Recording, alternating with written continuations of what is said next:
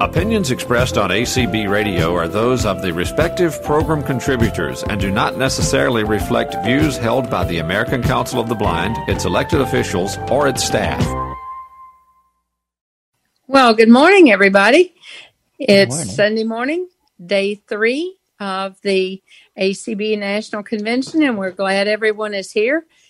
We are especially pleased that you've chosen to be here with us this morning, because there's a couple of other sessions that are opposite us that, quite frankly, are really good competition for us. So we appreciate all of you being here. We also appreciate Lucy Edmonds, who's here as our host, and John Gassman, who is helping us to stream and record. And we, of course, appreciate our panelists that are also here, and they are the people who are really going to make this event memorable for us all. I'm just kind of the glue that's sticking this together. I'm Carla Ruschival, president of ACB Families, and I'd like to begin by giving you just a little bit of information about families, and I will also give the opening continuing education code. That code will not be repeated during this event, and there will be an ending code. So if you are here and plan to use this as one of your flex credits for continuing education or professional development hours, be sure and listen for those codes. ACB Families is a special interest affiliate of the American Council of the Blind. We meet the first and third Sundays of each month at 9 p.m. Eastern Time, always on Zoom. Sometimes we also broadcast our program activity for the month on ACB Media, almost said ACB Radio, and everyone is welcome to participate.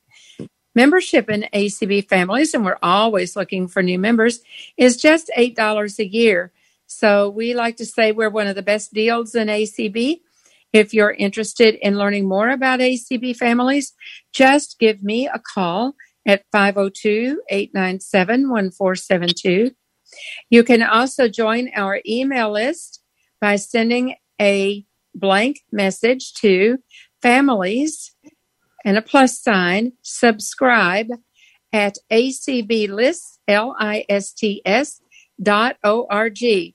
Families plus subscribe at acblists.org. You will receive a message that will ask you to confirm that you want to be a member of that list, and you need to reply to that message. Just hit reply. You don't have to write anything. Just hit reply in order to be part of the list. And now, let me give the opening CE code.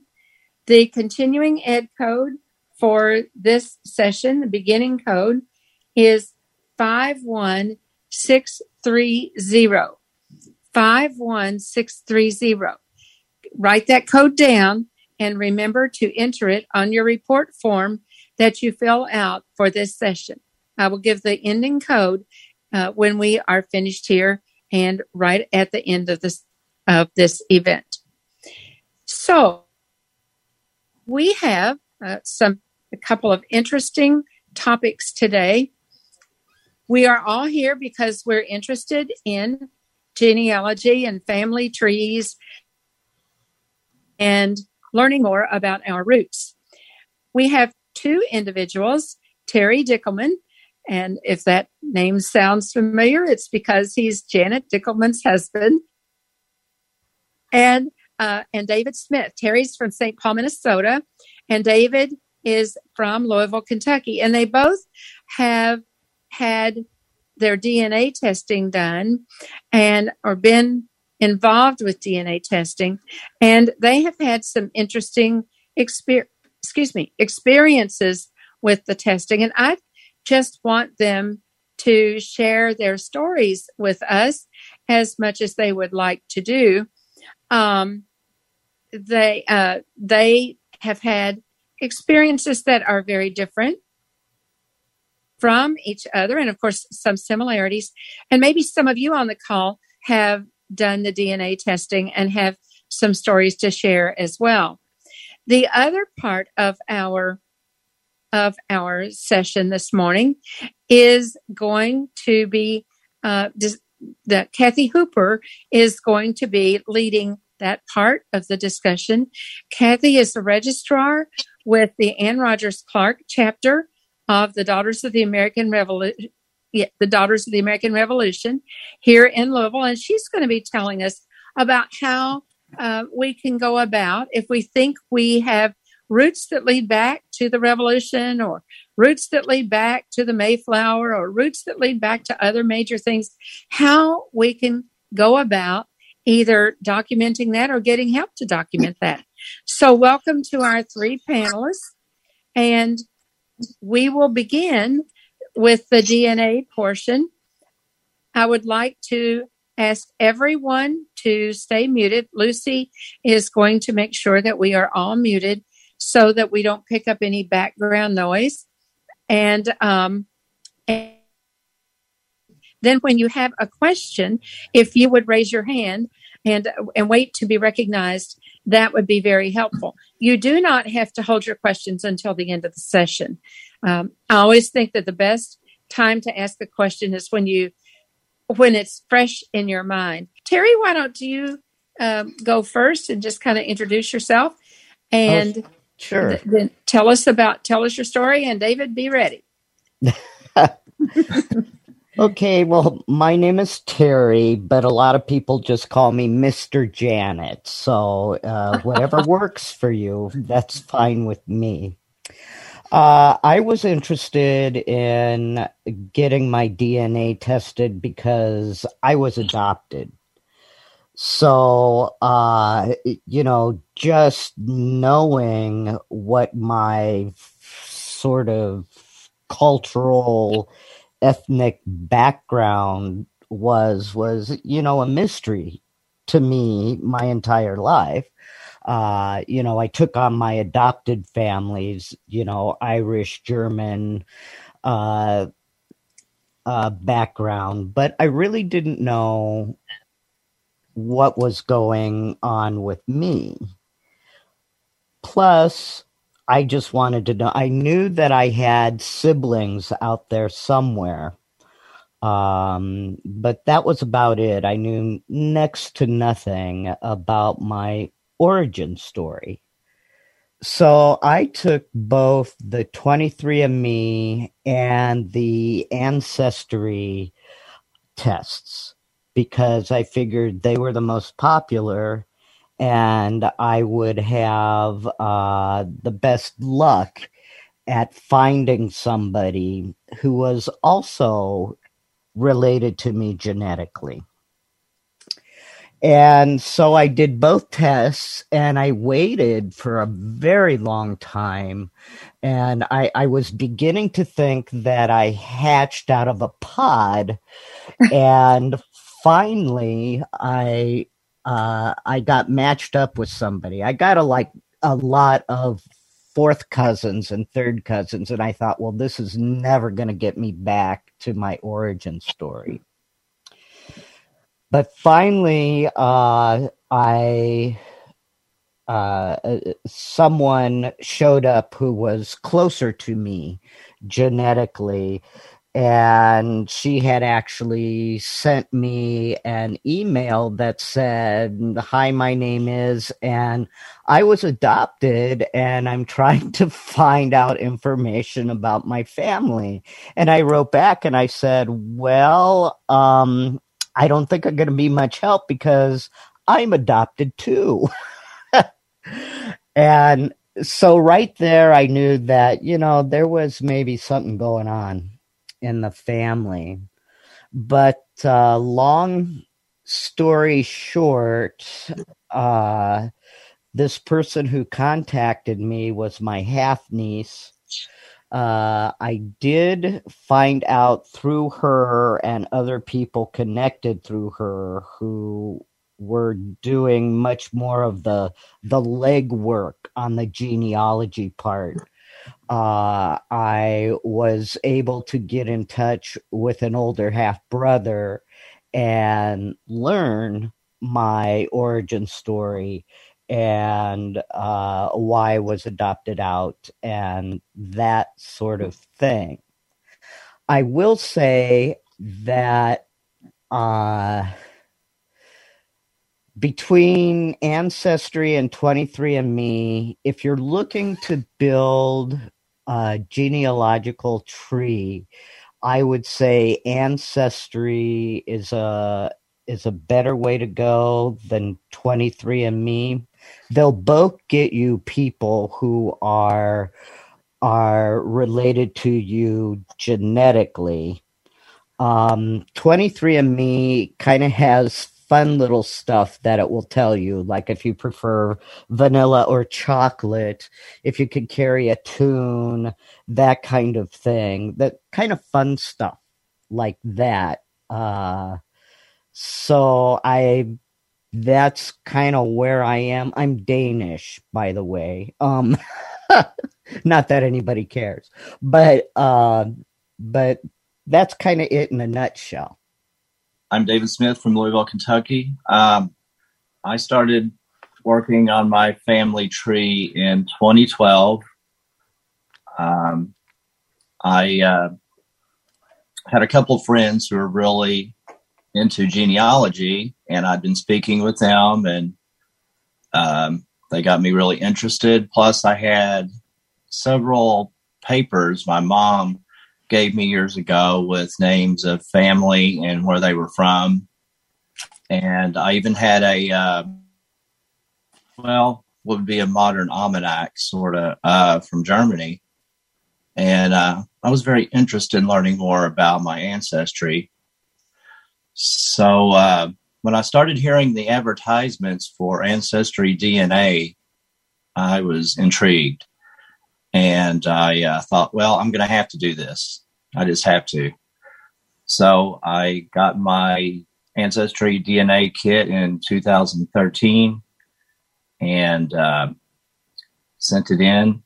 And I was so excited about getting the results just to see what the results would be. I told everybody, my friends and family, I just want to know, what I am. And so what it takes a few weeks to get the results back from the DNA. And I never will forget the day I got them. I was so excited to see if it kind of agreed with my family tree and what I already knew. And it did, for the most part. There was one little surprise. But if you know a little bit about history, I started thinking about the migrations of Europeans, and it made total sense then. And it was some Norwegian ancestry. So got those, and it wasn't long afterwards. The thing I like about Ancestry DNA is you can, the collaborative part, you can collaborate with others. You can send them messages and collaborate.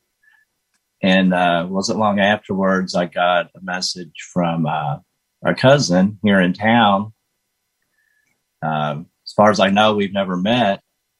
And she'd done a lot of work on her family tree, and a lot more than I had on that side of the family, at least. And so she said she would help me, and she has. And I've been able to add to my family tree. And with her help, and I have about 53 pages of DNA matches. The first, it's in descending order from the strongest match to the least. So I recognized some of the first maybe 7 or 8. I at least know who they are. Maybe I've never met them, but I know who they are. And I've noticed recently that there are many more I would like to get in touch with, and I can do that. You can send a message. It doesn't mean they're going to respond or respond promptly. Some people don't get online very often with that, but at least it's a tool that can add to your family tree. And I've been able to build by looking at the common ancestors I have with DNA matches, sometimes if they have a linked public tree, you can even see the common ancestors. And if you know they're in your tree, then you're like, okay, this must be something I can build on, and look at their tree. But a lot of people do not have linked public tree, but you can still message them and, ask them if they would share it with you and collaborate. So, another very interesting thing that happened, this was maybe a year after I got my DNA results. I got a message from a guy in Dublin, Ireland, who said we were DNA matches. So he's like, well, let's schedule a day and time, and I'll give you a call. I'll pay for it. Long distance call from Ireland. And I was so excited about that. And it was on a Saturday, and we talked for about an hour and trying to figure out what the connection was. We never could figure it out. It was a dead end, but it was still interesting to talk to, you're going to run into dead ends, like anything else with genealogy. But, there's also a lot of information you can get with Ancestry DNA. Terry, you said that you had found a couple of relatives. And David, you too, have you all been able to meet, or have you wanted to meet with the people that you have found in your research? Oh, yes. I definitely wanted to meet whoever, I was related to. And I have talked to my half niece, and I've met her, and we have a pretty good relationship that's building. I've talked to two half brothers, one older, one younger. And my older brother gave me quite a bit of information and was able to tell me about my family of origin and my biological mother. And that was interesting. I haven't met this older brother. My mother was alive when I first found out, when all of this started to coalesce. She has since passed away. However, it was clear that my older brother did not want me to try to contact her. Mm-hmm. And that was actually fine with me. I didn't need to have a conversation with her. I didn't need to have a connection with her. The only thing, two things really. Two things I wanted to know was why I was put up for adoption, and if there's any medical history that I needed to be aware of. That's especially important now that I'm getting old and decrepit. So I don't really have this glorious genealogy tree. I have more of a stump than a tree. But I was able to get out of the genealogy research what I wanted, and I knew that I wasn't necessarily going to get history back to the 1700s or something like that. I knew that that was pretty unlikely. So I had a very specific, narrow range of objectives, you might say, for getting my DNA done. Mm-hmm. Well, I think that though is, if you met or were able to at least meet part of the goals that you had with that, then that's fine. One of the things that sometimes can be a little I guess not frustrating, but just people have this opinion that if you're interested in your family tree, that you must be interested in discovering, who were your ancestors in 1322 or something. Well, that's not always the case. And so success can be anywhere along the continuum. It sounds like it really has worked well for you. David, how about you? Have you met any individuals? I think you said you had found a couple of cousins that were in town. No, I haven't. A couple of the ones in town I have met before, maybe years ago. So, I'm sure I'll see them again at a funeral or something. Hope, but family reunion. Family reunion. Yeah, family reunion. So my main purpose is to build my family tree, and collaborate with some of these cousins I don't know and most likely will never meet.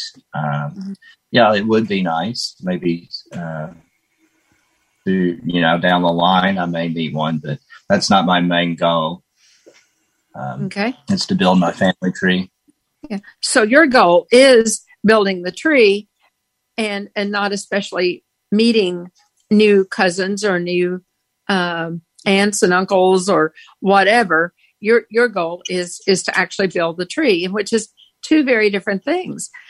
One last question, then I'm going to ask if there are hands that anyone has questions. So get ready. But did you all find the tests easy to use? David, when you did yours, were you losing your vision?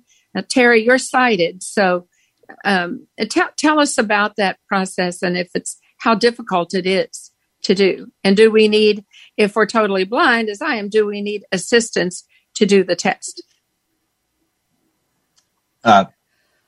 Yes, you do. If your vision, if you don't have some decent vision, you will need assistance because you have to fill a rather large test tube with saliva. So you will need a friend or someone who's not really squeamish to watch you, make sure you fill it to the right level. My vision wasn't good enough to do that on my own. So. Okay. All right. And are the two tests, Terry, you've done both the 23andMe and the Ancestry.com. Are their tests the same type of test, the same process? Yes, you have to spit in a little test tube for both of them. My wife filled it up quite rapidly. I did not. The hard part about it, other than seeing that little line if you're visually impaired, is that you cannot consume any water during the time that you are spitting into this little tube. Oh my goodness. Right. So that could be a little difficult. So if your mouth tends to run dry like mine does, it's a little difficult. Okay. But other than that, it's, doesn't hurt. Yeah. Okay. Do we have any hands? Yes, we do. Okay. All right. Denver, you can unmute. Well, hello, Denver. Glad to see you here. Well, thank you, Carla. Pleasure to be here. Thank you guys for hosting this. So I, too, have taken both of the tests. I started my ancestry research in the year 2002. And so I have a great deal of research already done prior to losing my vision. And when I lost my vision in 2012, it all but ceased for me because I found most of the apps that were for smartphones to be very clunky. Have you guys found an app that is more user-friendly or accessible for us? That's the first question. Okay. Well, David, I think that's in your wheelhouse. Okay, yeah. I don't have to use adaptive equipment. Yes.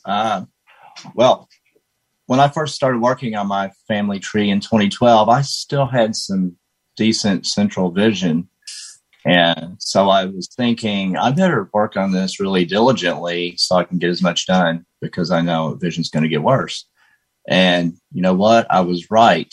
It's much worse now. But 9 years later, I'm still working on my family tree just as much as I was years ago. I found the Ancestry app and the Ancestry DNA app also very accessible. So that's how I work on it all the time when I have a few minutes to spare here and there.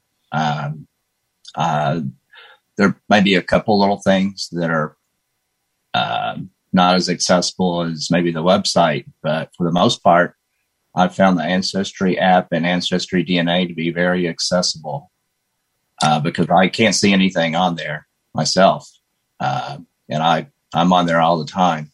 So it's gotten more accessible over the years. So if it's been a while, you may want to look at it again. Yeah, I found that to be true too. The Ancestry app has gotten more accessible over time on the iPhone. And David, are you still using yours on the iPad, or are you doing it on the iPhone? I do it on my phone. On your phone, okay. Yeah. Right. Yeah. So now I also have MyHeritage. The MyHeritage app, I find it to be more busy than Ancestry, mainly because I don't think I understand all of the process for all of their hints. And Ancestry is a little less cluttered on that, but it's still interesting and fun. And I really enjoy getting their information because they'll send you emails when they find a hit or a new record. And sometimes it's a lot of repetition, but I save them all just in case someday I have a lot of time and I can straighten them all out. But there's going to be things that aren't accessible, whether it be on the website or it be on an app, because a pedigree chart is just not accessible. It's graphics, and but they do have ways that you can kind of move down through those connections and see a lot of things and do some of the searches. I find that some of the searches are better in one place than another. And there's a couple of places in Ancestry that if I try to do a search, I'm just stuck and I have to get out and start over. So it just depends on what you're trying to do. Do we have another hand up? Before. Oh, Denver, I'm sorry. Go ahead. You have another question. No, you're okay. You're okay. You didn't know. So I found a book on my family at the Library of Congress. Oh, great. Mm-hmm. And so I was able to trace my roots all the way back to 1400 through this book. And I noticed that at the Library of Congress, and of course you have to write to them, so it's a process, email is more accessible for us these days, but they don't have email that I'm aware of for this particular branch of the Library of Congress, but they have a great many Ancestry books. And so if you give them a name, they can look to see if that book is available for you, and you can purchase a copy. So that is a resource that I have found. If anyone has any low vision or assistance with their research, that is an avenue they might want to explore. Okay, great. I just recently joined the Church of Jesus Christ of Latter-day Saints, and part of our church history is knowing our ancestry. So all of my siblings and I took our DNA test. I did both because I could, because I thought it might be fun to learn. Mm-hmm. And we found out that one of our siblings is adopted. We knew he was adopted, but we didn't know where he came from. And it turns out he hatched from a pod just like I did. Of Henry Lee Lucas. So that's just another one of those interesting little things you can learn. Right. From Okay. Yeah, we do have some other people here. All right. Yeah. Kathy Brandt. Hi. It's good to be here. And well, for my own reasons, I wanted to check out about my origins. And I did all 3 of the services. And I asked my pharmacist that I'm on pretty good terms if they would help me with the test since I'm totally blind. And so I just went on the same day with all of them so that I wouldn't have to constantly bother and send out. And I was in communication with various relatives. And I did find out that my mother is still alive. And I did indicate to her that I just wanted to know something about her for general purposes, that I didn't want anything, didn't want to necessarily inject myself into the family or anything, but she didn't want to be in contact with me. And I don't know, it seems a lot of people just really aren't into writing, or at least mine aren't. And well, it was good to find out different things, but for whatever reason, I wasn't able to maintain the contacts with the people I was writing with, because the one became uncomfortable and said that she didn't want to risk telling me anything for fear that my biological mother would find out and think that she had gone behind her back. Yeah. And the father's side of the family, I was able to get better results with communication wise, but then all of a sudden she fell off the radar. And it's not like we had any disagreements that I knew of or anything, but like, I don't know what happened. So that's kind of where I'm at right now. And I think that's it. Okay, we're talking about kind of exploring some of these roots, and so let's hold a couple of the questions for a second. I want to bring Kathy into this conversation and have her talk to us about kind of another aspect of validating who we are for kind of a very specific reason. So, Kathy, would you talk to us about how you go about helping people to validate their roots back to specific events? And you can take it wherever else you'd like to go. So this is Kathy Hooper. We're glad you're here. Jeffersonville, Indiana. It's right across the river from Louisville. Hi, David. Hello. First, I'm going to talk a little bit about the DAR, which is the Daughters of American Revolution. But I wanted to just share with you a little bit about how I got started with all of this. My dad's parents died when he was a child. And so I never really got to know his family very well. And, but on my mother's side, I knew her parents and, her sibling and everything. So, I was real comfortable with that. But, after my mother passed, about 10 years after Dad passed, I wanted to find out something about his side of the family. And, my last name is Hooper, and, there is a family tradition. Many of y'all have had this, my ancestor did this and that. Okay.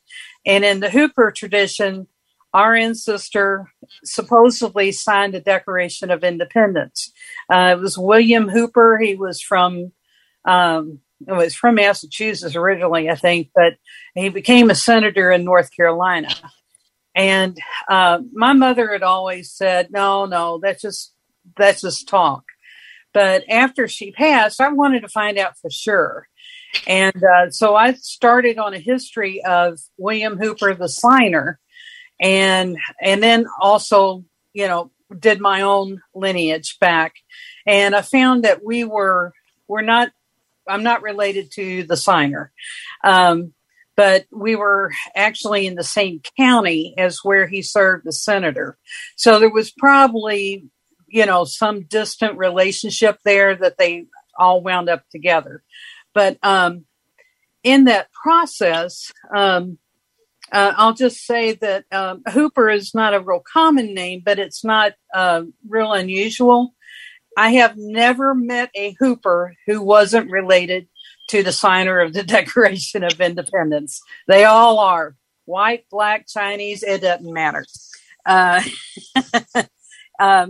One thing I did find out, though, is I don't think the signer had any Hooper descendants past the second generation after him. So he had daughters. And so it's not going to be Hooper. It's going to be something else. But anyway, during that process, I found, I got on Ancestry and I started building trees. Excuse me. And I ran into a application for the Sons of the American Revolution on Ancestry.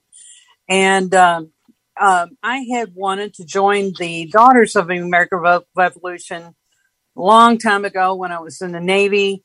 But, you have life and you have kids, and I just never had really the time. So I looked at that, then built my tree back to my ancestor, and then, joined the DAR. So that's kind of how I got started. And I would like to just tell you a little bit about the society now. The mission of the DAR, which stands for Daughters of the American Revolution, is to promote historic preservation, education, and patriotism. Our motto is God, Home, and Country. DAR is a nonprofit, non-political, volunteer women's service organization dedicated to the preserving and promoting patriotism. It was founded in 1890 on October 11th, and it was incorporated by an act of Congress 6 years later. There are over 3,000 chapters in all 50 states and Washington, D.C., and there's a few scattered all over the world, actually. Any woman 18 years of age or older, regardless of race, religion, or ethnic background, who can provide lineal descent from a patriot of the American Revolution is eligible. Excuse me. Allergies. So if you want to learn more about the DAR, you can go out to www.dar.org, and you can learn more steps about membership and also complete a prospective membership form. The national headquarters for DAR is located in Washington, D.C. It takes up an entire city block. And if you've been to Washington, you know how big those blocks are. The DAR Library is one of the largest genealogical research centers in the United States and contains a specialized collection of American genealogical and historical manuscripts and publications. Historic preservation promotes preservation of American culture and traditions. DAR sponsors an American history essay And the contest students are students from from grades 5 to 8. And it also recognizes women in American history.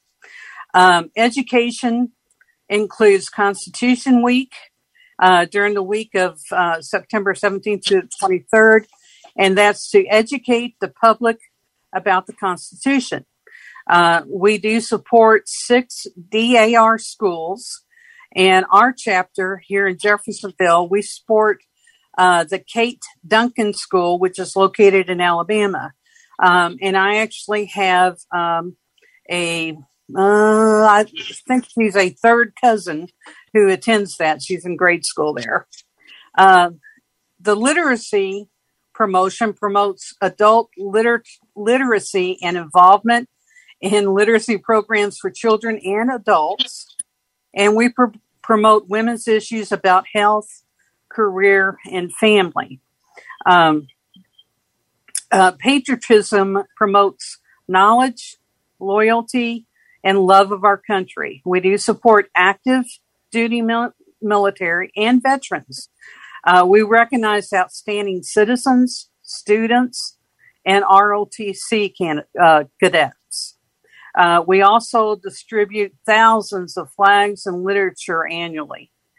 The DAR, with some exceptions, accepts for the period between April 19th, 1775, which is when the Battle of Lexington occurred, and November 26, 1783, when British troops withdrew from New York. So what consists of a service? Well, most people say, well, I didn't have anybody that was a soldier. Well, there's other things that it can qualify you. It could be a signer of the Declaration of Independence, somebody who was actually in military service. They could be in civil service, such as in the county or the town officials. They could be a juror, a surveyor of the highways, and it could be a clerk or a treasurer for the city or town. Patriotic service includes signers of oaths of fidelity, members of the Boston Tea Party, and defenders of forts and frontiers. Let's see. Also, medical staff that rendered aid to the wounded, ministers who gave patriotic sermons, and those who rendered material aid paid specific taxes to support the revolution. I'd like to interject here that one of my patriots was actually a minister, and he was known as the Patrick Henry of the northern neck of Virginia because he did preach so much about the revolution. Applications must, just a second.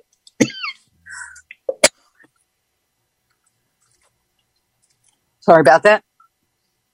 An application must include, and this goes for any application of any lineage-based organization. They've got to include providing documents that relate back to your revolutionary ancestor.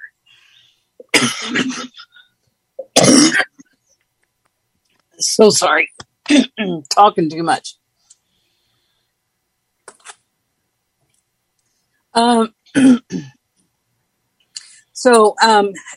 We were talking about DNA. DNA is recently being accepted by the DAR, but only as supporting evidence, not as direct evidence. You still have to provide other documents that will do that lineage. I'm registrar for our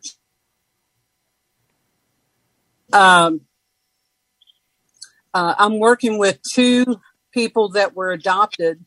They've done the DNA test, but they've got to find the other proof, which is hard. So, Kathy, what other kinds of proof do they encourage or do they want? I mean, I know there's all kinds of things, but what would be sort of the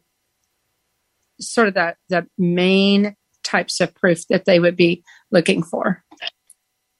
Well, in most lineage, you've got to provide direct evidence, and a direct evidence could be like a birth certificate, named, and not the short form. It's got to be the long form that names the parents, sometimes the informant if they're related, especially if it's a spouse or a child. So, at least in the DAR, and I'm sure most of them are probably similar, they don't need the original. They just need a Xerox copy of the original. Okay. And the DAR marriages prove the relationships, but they don't necessarily have to be proven on your application. So, we've had, if you're have a situation where your mother was married and your lineage is through your mother's line, that's okay. That's not a problem. Once you get past about 1910, most states at that point were doing some sort of a vital record. If you go on Ancestry, you'll see birth certificates or death certificates starting around that time. Before that, after 1880, the federal census would actually name the relationship of each household member. So if you were in John Smith's household and you're Mary Smith, the child, it would say that you are in relationship to the head, John, you're his daughter. Before that, from 1850 to 1870, household members were named, but the relationship wasn't noted. Okay. So you can still use like an 1850 census, but you still got to prove that that child is related to the parent. And so how do you do that? It can be with the land, grants, it can be in a will. There's, not very many things that you can use, but they're out there. And Ancestry is pretty good about getting records out there. The state of Indiana, Indiana publishes all of their vital records. So you can go out on Ancestry, and if the person died or was born in Indiana, you're most likely to be able to find their record. When you get back into the early 1700s or the late 1700s, about the time when the revolution started, there are, documents that will, get you to the Patriot.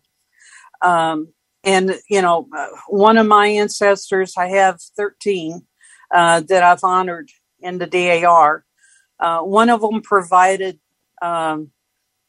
food and wagons, and that's what qualified them. Another, two of them, one of them was a woman, paid the taxes in Virginia, and I think it was 86. That year, the Virginia Congress said that anybody that paid their property taxes that year went toward supporting the revolution. So, that can qualify you. As a registrar, the hardest generation to prove is the grandchild of the Patriot. And the reason for that is most of them are born around 1800, and they died before vital records, sorry about that. And so I get these spam calls, about 20 a day. Don't we all? So that one is really hard to prove. But again, if one of my ancestors, I was able to prove who his parents were because one of his siblings actually lived past 1910. And I was able to prove through census records that they were siblings, and therefore her vital record, her death certificate that named the parents, most likely were his parents. They want definite proof, but they will take, good arguments if you provide the proof. Okay. All right. Let's see if we have some questions. Doug Hall, you can unmute. This has been an interesting presentation because, as it turns out, my wife's second cousin is into genealogy as well as her brother. They have my wife's family, or her one cousin has the family traced back to William Brewster on the Mayflower. All right. And her brother was not interested in here. He traced the family back in England. He goes back to like 1400 in her family. Now, what's interesting though is that my brother and his family's been doing tracing, and they have our family traced back. I think it was called the Frederick, which is like 2 or 3 ships after the Mayflower that came into Plymouth. So my family goes way back. And as it turns out, what we found out is that, number one, one of my nieces went to Salem and found where one of our ancestors got hung as a witch. Oh dear. In Salem. But what we found out in our family... That's one you didn't want to discover, right? Well, we could have been horse thieves. Anyway, but what was interesting, what we found out, at least in my family, came over right after the Mayflower. And part of the family stayed in Massachusetts. Part of the family switched off and went to Rhode Island with Roger Smith because they didn't like the way the Puritans were doing. And that part of the family switched off, and someone went to New York, some went to Pennsylvania, whatever it is. So one of the interesting things we found out in our family is that it turns out in my wife's family has their ancestor had the same surname as mine. So we're wondering if we're related. But ancestry and doing the family tree is just, it's amazing, and it's a lot of work. My wife was just telling me a few minutes ago that we have a large chart, family tree chart. It's huge. She wants to unroll it and take a picture of it because, yes, it is graphical. You think about with the family trees that as you go back, it just spreads out and covers so many things. But this has been an interesting presentation. We're looking forward to doing more tracing in our family. Okay. Do we have another hand? Sarah, were you able to unmute, Sarah? Go ahead. This is really, I've been interested in the ancestry and the DNA, and this is getting me sparked to do mine.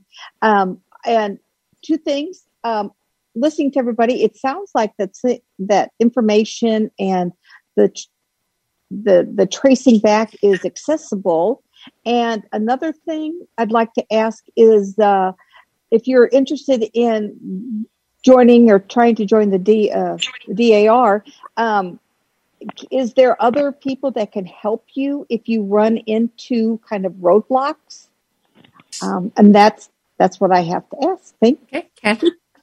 Yeah, actually, I work a full-time job, and then I come home and I work a full-time job as registrar. Actually, I was up all night doing some lineage for a new prospect, and and I got almost all the way through the tree and got stumped. And I'm like, okay, I'm going to have to do some digging to just figure this one out. Now I had to go in a different direction, and I'm working on that too. I've had a couple of people where the supporting evidence proved the lineage. Okay. But there's some genealogists up in Washington that, and they're paid, they're in a paid position. But that's what they do is they go over what you've given them to prove. And if they disagree with it or they find fault with it or whatever, they'll send it back to like the registrar and ask for additional information. The really nice ones will, actually tell you where you can go to find it, and which means they probably have already looked it up. And then the very nice ones will go ahead and finish it for you and figure it out. But I've had a couple where, like I was telling you, where there was proof, but it was all supporting evidence. And it was like the person that was in the line was married, but the person that paid the bond for the marriage license and was her brother-in-law. Okay. And that sister, I was able to prove that sister was a direct line. And therefore, if he's the brother-in-law and, that's where the relationship, and they disagreed with it. And the genealogist said, no, we want something in black and white. There wasn't anything in black and white. That was as close as we could get. So the DAR started something a few years ago. And it's other registrars like me that either excel at it or have been doing it for a very long time. And they'll offer some help. But to get that help, you have to submit the application. Of course, when you do that, you're at risk of losing your fee because you are paying for the genealogist's time. But a lot of times they will come back and either, help solve the problem because they have more resources than we do here locally. Or, they'll work on trying to find a different patriot for you to go back. So, yes, and the answer to your question is yes, there is help. Right. Area code 619 ending in 64. Do we have another hand? Yes. Oh, yes. Yeah. Hi, this is Maggie, and thank you for this presentation. I have to say that there's probably other people listening out here who are like me, which we really don't know much about our family lineage. I think in our family I have a comment and then a question. In our family, or some background, in our family there's a couple mysteries, and we have never really looked into our lineage for various reasons, my sister and I. For example, is it true, the family rumor, that we were related to Albert Schweitzer? That would be nice. And also, my father's father, for some reason, my father's mother didn't have my father and his sister had different parents, but we've never sorted that out. And it was kind of a secret that no one could get her to divulge. I don't know why. But my general question is, probably a lot of people in the audience are like me. Could you give me some, when I thought about, I think it's 23andMe, I thought, well, how interesting to find out my geographical background, for one thing. And maybe you guys who are so knowledgeable could share, what kind of results do you get when you go to 23andMe? Or what are the potential things you can find out? Okay. Terry or David? Yeah, when I did 23andMe, both 23andMe and Ancestry will sort of pinpoint where you're from, and then they both have good historical information on immigration routes. Like, most people from this area tended to migrate to blah, blah, blah. And so there's some things that you can learn there, some things that are very interesting there. That doesn't, that's not saying that you or your family specifically did this, but that a lot of people from this area or whatever ended up migrating to certain parts. I had a lot of people who migrated to Kentucky, for example. Now, nowadays, well, I don't know because I was adopted. I don't know where my biological family ended up, but well, yes, I do. Some of them did end up in Kentucky. But there's a lot of information that you get surrounding your DNA results that's very fascinating, and you can run with it in many different directions, using other resources, of course. Okay. All right. Cindy, we have about 9 minutes. Okay. Hi, Lucy. Hi, Carla. And hello. Kathy, I would like to bring you greetings from Goshen Mills chapter in Gaithersburg. I am the immediate past regent of my chapter. And I would like to say in Maryland, I have because I have, as an ACB member and also immediate past president of my affiliate, have worked with several people who are now DAR members who are blind. And currently I'm flag chair. I was that a few years ago. I've been everything in my chapter for the last 100 years, practically, except I would never, ever be treasurer. Sorry, Carla. Never. I started getting into genealogy in 1976 when we did not have any internet at all. Everybody has my every group. And through our ACB community calls, I actually have found a cousin. Now, I couldn't talk to her because I was hosting, but I found her.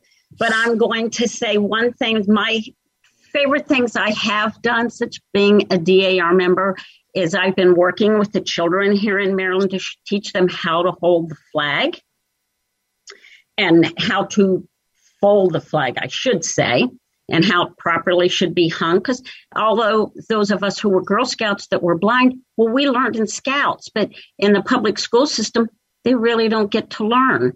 So I've been doing that. And also, I would also say, and I always start crying, is naturalization of new citizens. I totally have enjoyed participating, handing new members flags, flag codes. And if you're downtown here in D.C. and you get yellow dog hair all over you, that's my guide dog, Gardenia. We go to all of the national conventions, well, except last year and this year, but we're down there quite a bit. If anybody who is blind, yes, start with yourself, work back. If you have to go anywhere to a historical society or anybody, they are very willing to help you with anything. Several of my chapter members work with people, and I have 2 who are working on their family tree or trying to see if they can become a member of DAR. And yes, we can do it. We may need help, but who doesn't? And I'm going to say thank you so much, Kathy, for coming today. I just thought it was great. I'm glad Carla invited you. And my family, the Wilhoit family, is from Owen County, Kentucky. So that's it. Thanks, guys. And thank you all. I just wanted to say I'm also the past regent of my chapter, too. All right. Yeah. And I'm going to tell you, as a blind person, we had 115 members and we had 32 committees. It is very doable. So it's very doable. You have good people. It's doable. And it's great. And I really enjoy it. And I'm also our hospitality chair. So we haven't been doing much of that this year. But thank you so much. And thank you, Carla, for inviting Kathy and also David and Terry. This has been great. Well, thank you. I do want to say we're almost out of time, but I do want to recognize Debbie Persons, who has been on the call today. And Debbie is actually a member of the DAR chapter, and she is the person who helped us meet Kathy. So thanks, Debbie. I want to thank Kathy and David and for being here with us today. I'm glad that you all have all taken time out of a very busy convention schedule to be with us, and hope that you will participate in ACB Families. We do have a couple more sessions coming up this week. Tomorrow night, we will be playing Family Feud with the Council of Citizens with Low Vision at 7:30. And Tuesday, we will have a very serious session. It's called From Segregation to Integration. And it is about the integration of the schools for the blind around the country. And that is in cooperation with the Multicultural Affairs Committee at 5:30 p.m. on Tuesday afternoon. Please plan to come and be at that session with us. I think you'll find some interesting history about schools for the blind. If you would like more information on ACB Families, you can contact me, Carla Ruschival, at 502-897-1472, or you can join our families list at Families Plus Subscribe at acblists.org. Want to thank Lucy Edmond and John Gassman. Lucy for hosting, John for recording, and I want to give the end code for the CEUs and professional development hours. So glad that people are using that opportunity to gather more information for their work and to enhance their work. So that code is 10249. It's 849. Oh, is that an 8? Oh, yes. That's a Braille dot problem. I was just thinking, oh my gosh, that dot was so faint. 10849. Thank you, Lucy. And please remember to add that to your code, to your report. So thanks for being with us, and enjoy the rest of your day and the rest of the convention. Thank you for having me.